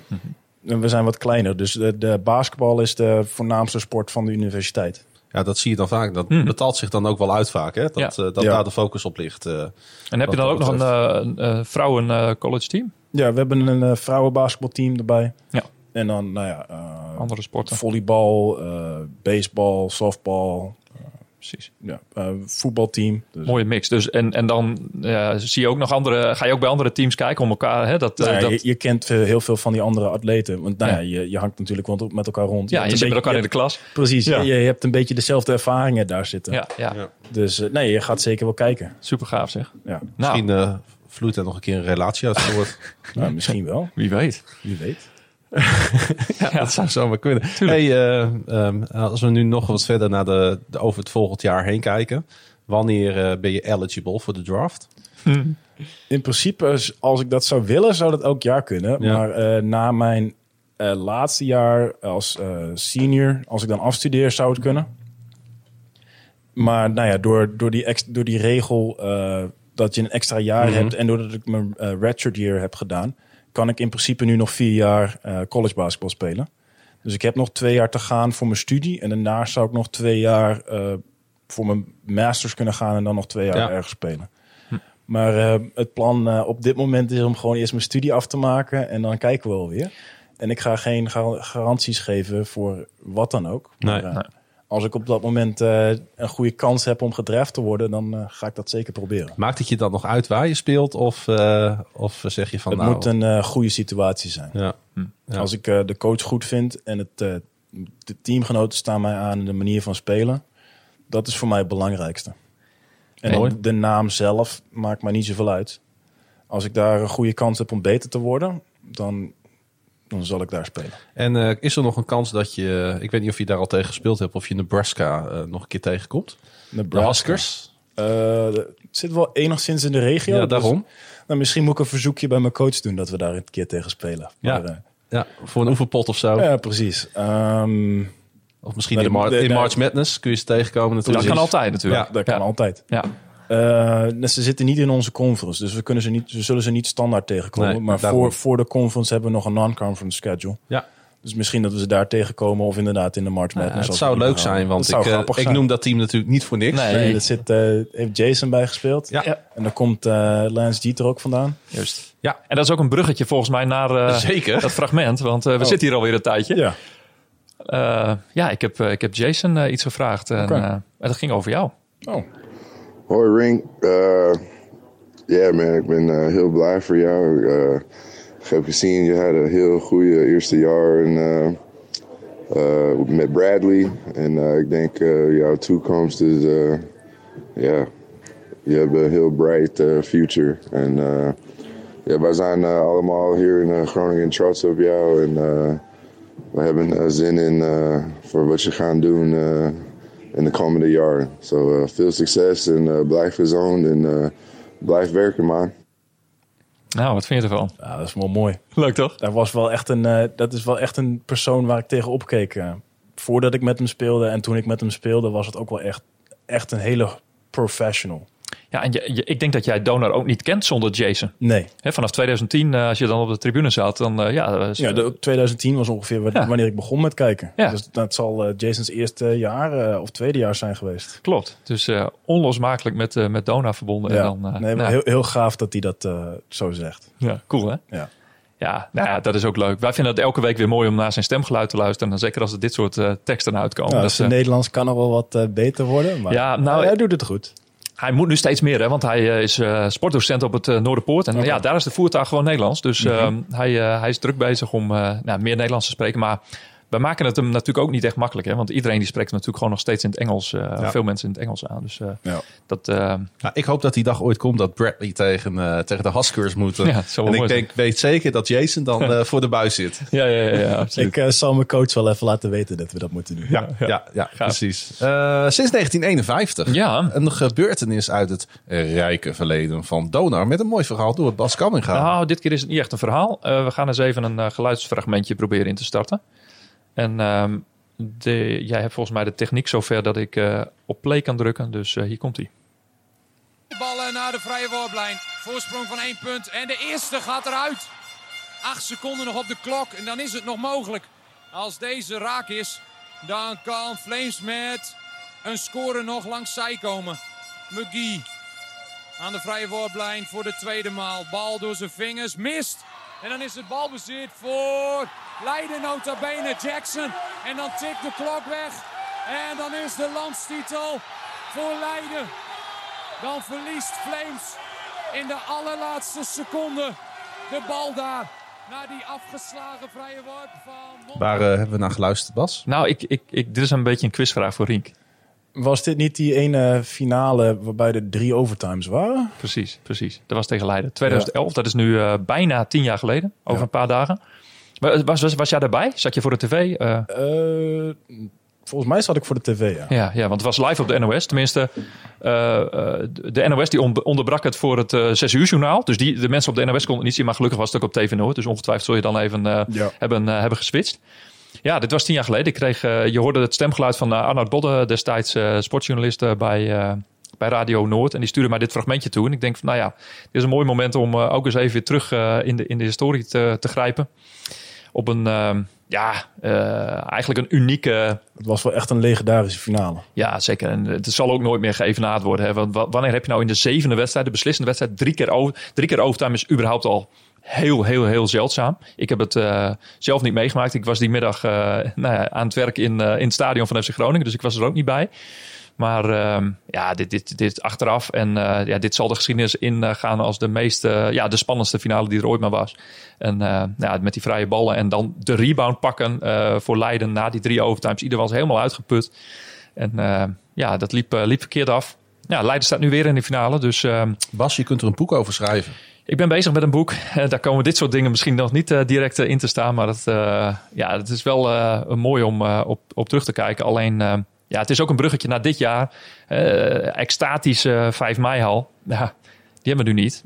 Dus wie er ook kampioen wordt, dat gaat er even heel anders uitzien of horen. Als je nu een dubbeltje of een kwartje moet opgooien. Mm-hmm. Den Bosch of Leiden? Ja, nou gooi maar op. Ik zeg Den Bosch. Ik zeg Leiden. Ik zeg Leiden.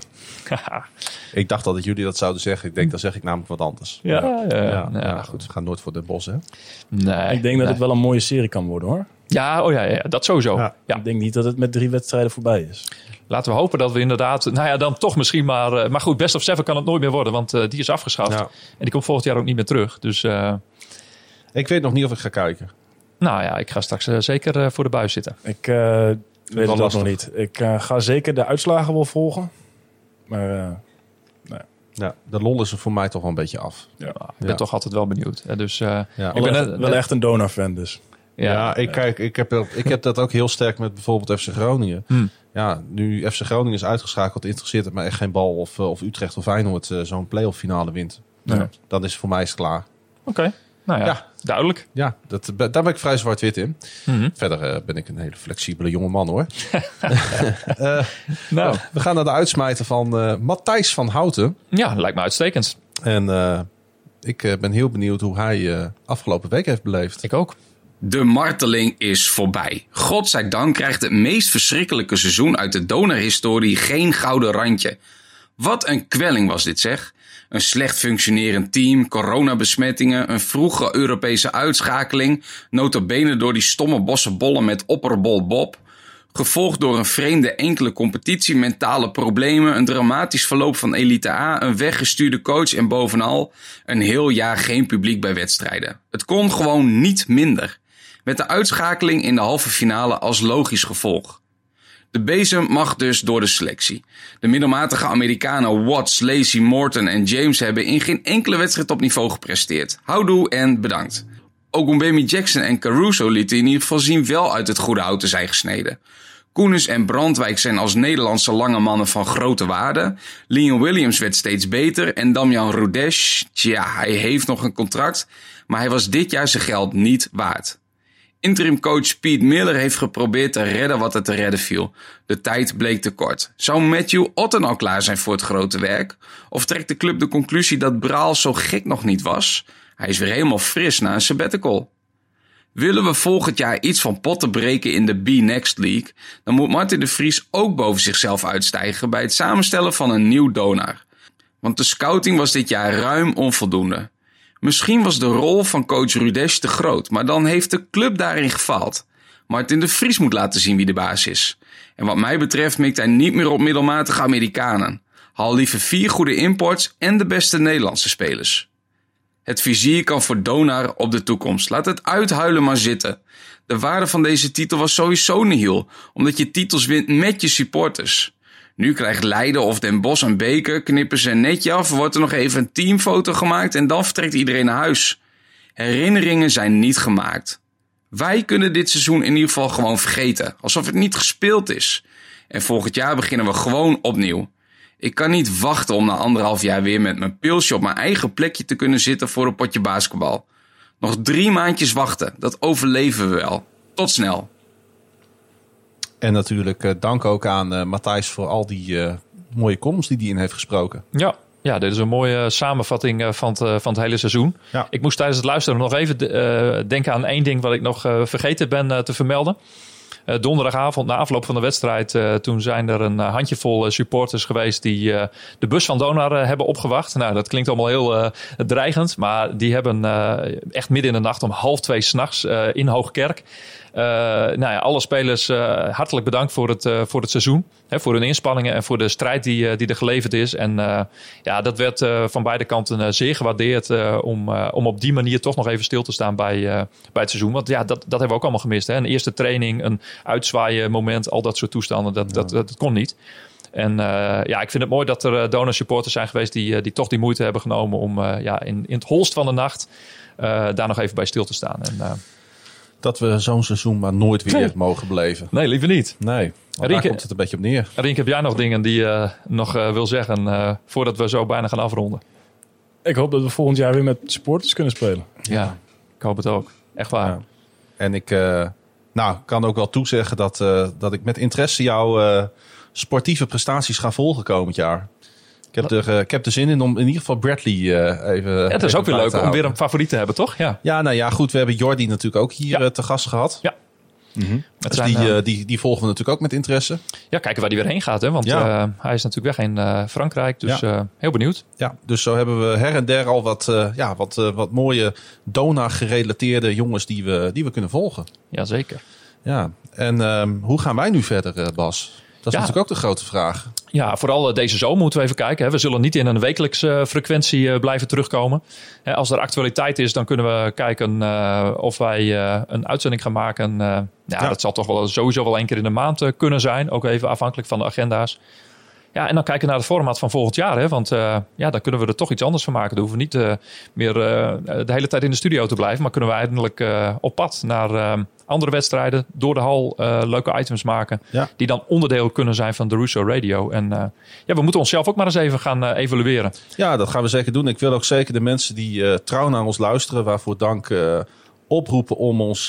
dat mag openbaar, maar dat mag ook via een privéberichtje. Op Twitter, Facebook of Instagram ons te laten weten van... wat vonden jullie ervan dit seizoen? En wat zouden jullie eventueel willen zien? Of zijn er dingetjes waar je... vooral willen horen natuurlijk bij een podcast. willen horen, sorry Bas. Maar ik stel altijd zeer op prijs de engagement en het feedback van ons luisterend publiek. Maar waar we hier nu zitten, dit wordt in ieder geval onze thuisbasis. En ik denk dat we, als het de maatregelen straks weer toestaan... dat we hier vaak met een groepje supporters bij elkaar kunnen komen... om, weet ik veel, naar een uitwedstrijd te kijken. Of na de wedstrijd in Plaza hier nog eens even een afzakkertje te nemen. Absoluut. En als laatste wil ik ook graag een oproep doen... we toch in dit hoekje zitten... om mensen op te roepen. Zijn ze geen lid? Word ook lid van de supportersvereniging van Donar... En dan nog wat meer betrokkenheid bij de club. Kunnen we nog weer wat meer betekenen natuurlijk als supporters en voor de supporters. Precies, want we kunnen straks gelukkig weer dingen gaan organiseren. En daar gaan we ook heel hard mee bezig deze zomer. Zeker natuurlijk met de wedstrijden in België voor in het verschiet. Ja. Denk ik dat het moment is om in te stappen in de supportersvereniging. En de bandwagon van de SV Donar. Ja. En als mensen dat doen, wat kost het ze?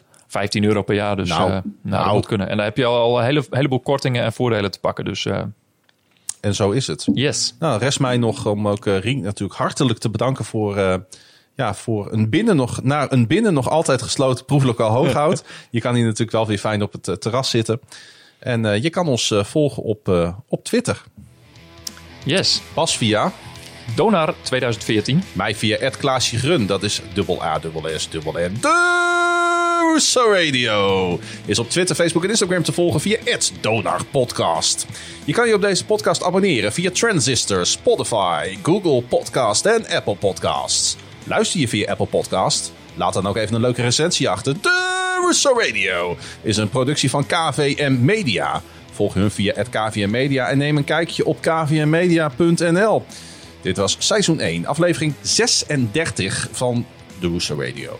En ook in deze nog altijd barre tijden blijven wij het roepen. Tot Donar!